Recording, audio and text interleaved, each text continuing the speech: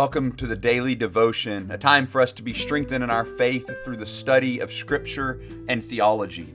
Today we're going to be continuing our study in 1 Peter, looking at verses 3 through 5. And again, we're going to focus in on one idea that we find in these unbelievably rich verses that Peter is writing to these elect exiles in order to encourage them in their faith as they face sufferings of many kinds. So let me pray for us, and then I'll read verses 3 through 5 and offer a few comments. Father, we thank you for your word. We thank you for the hope that we find in your word, for the reminder of the identity that we have in Christ, for the security that is kept for us, even by your power.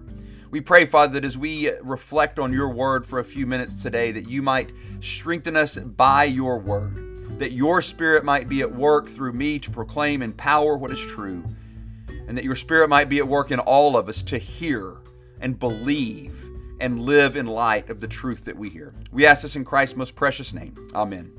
This is what Peter writes in these incredible verses. Blessed be the God and Father of our Lord Jesus Christ. According to his great mercy, he has caused us to be born again to a living hope through the resurrection of Jesus Christ from the dead, to an inheritance that is imperishable, undefiled, and unfading, kept in heaven for you. He continues. Remember, we talked about earlier in this series that this is really one long sentence in the original Greek that begins in verse 3 and runs all the way through verse 12. If we tried to translate it that way in English, our grammar would be a train wreck and all kinds of people would be frustrated about our grammar. The grammar police would show up in droves. And so it's broken up in our English Bibles into different sentences.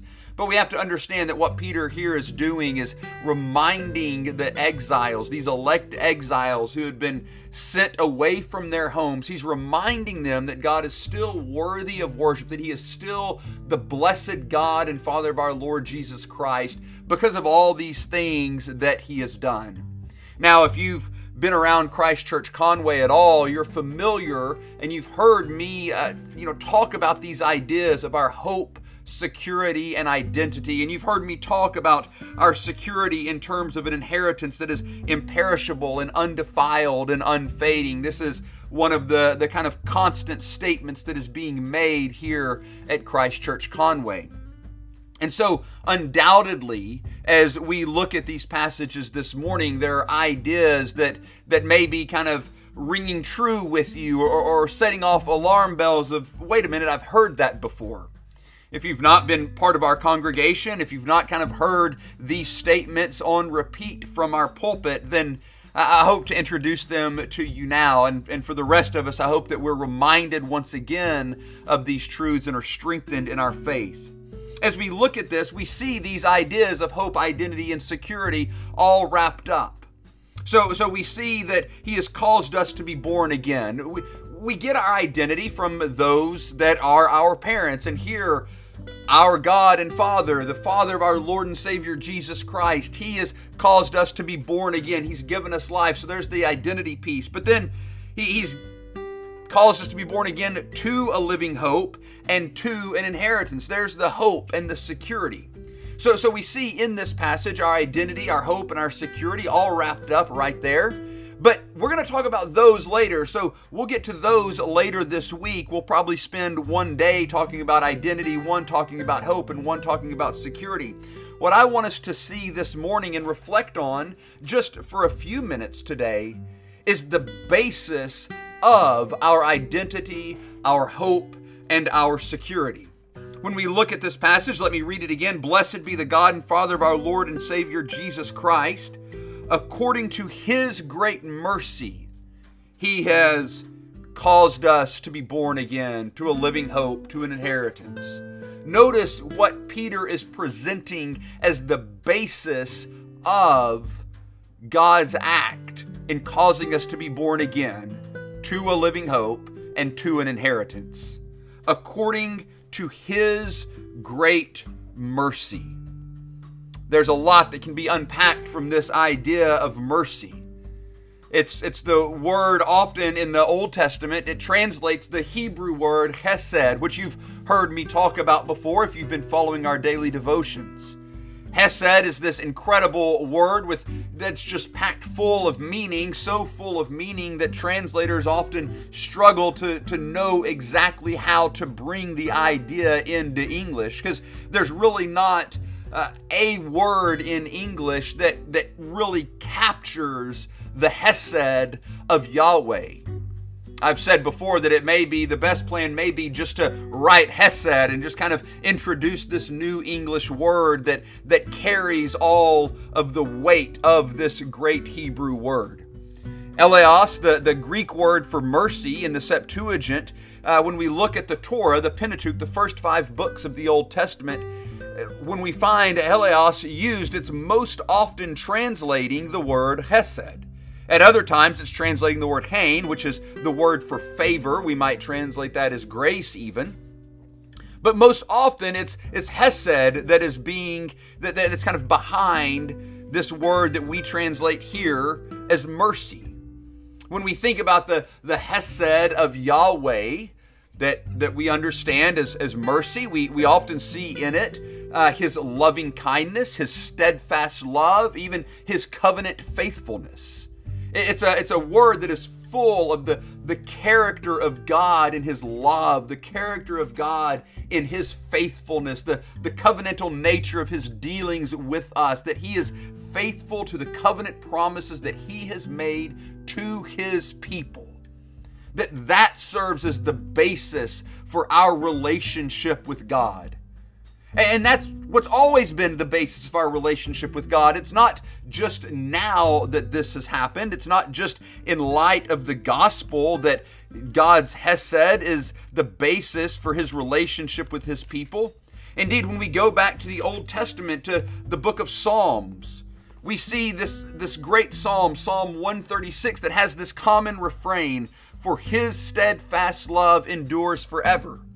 The word that in the English there, in the ESV, is translated steadfast love is this word Hesed. And in Greek, in the Septuagint, is this Helios. That's what the Septuagint translators used for steadfast love, for Hesed. And so if you were to read Psalm 136, and I would encourage you to do that, we see that Hesed, or God's covenant faithfulness, His mercy, His steadfast loves, it's translated in the ESV, that being the basis for the relationship of Him and His people isn't a new idea.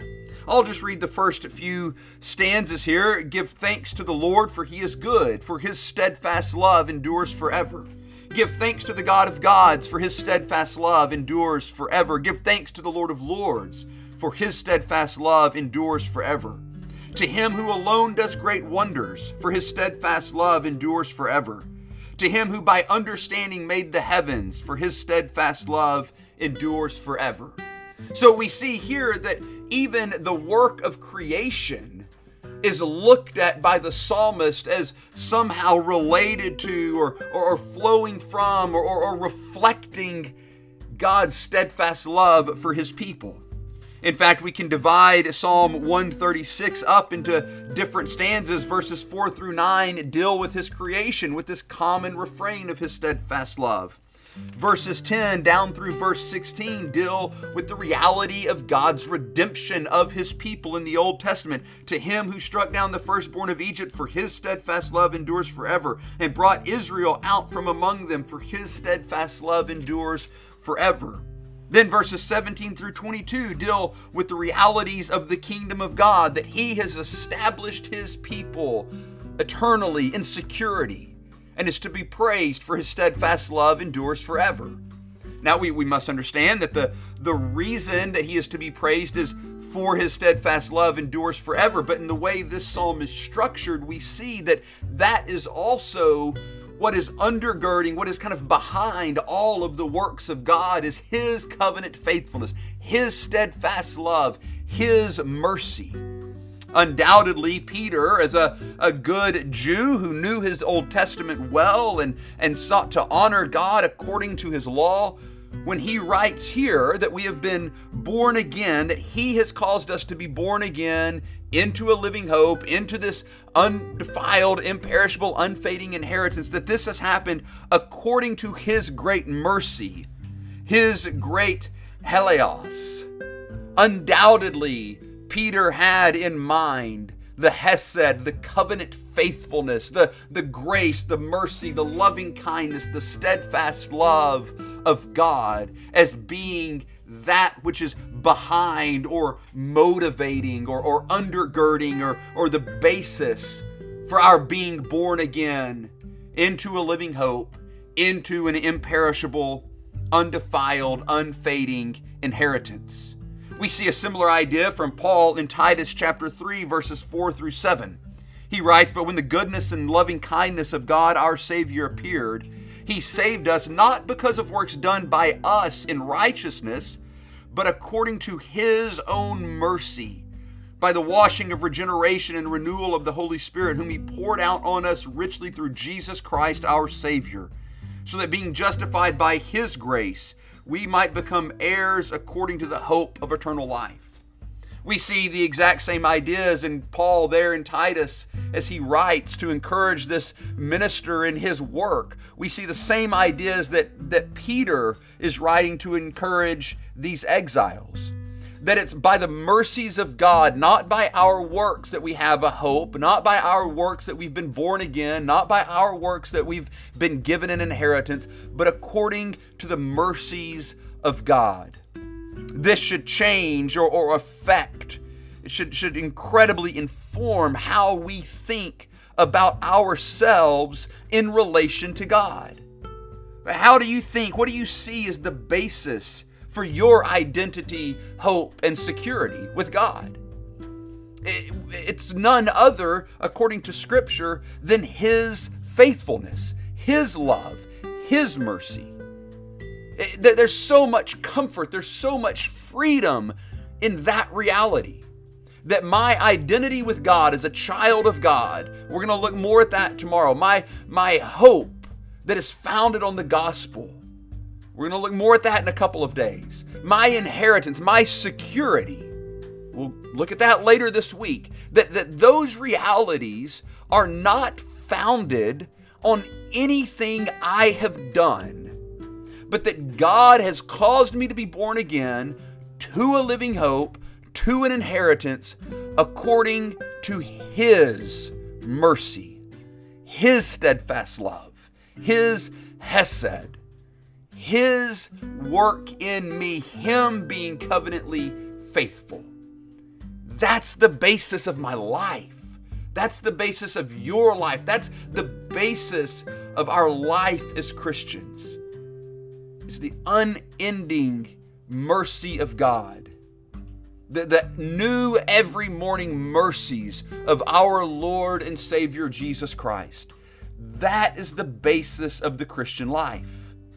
So we can put off all of these ideas that somehow we have earned favor with God. Somehow, because of what we do, we have an inheritance. Because of what we do, we have a hope. No.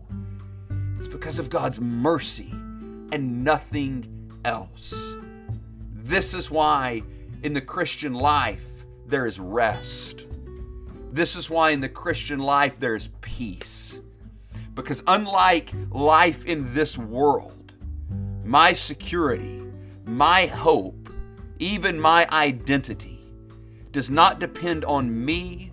Yours doesn't depend on you, but it depends on the mercy of our God, who sent His Son to die that we may have life, and in Him life eternal.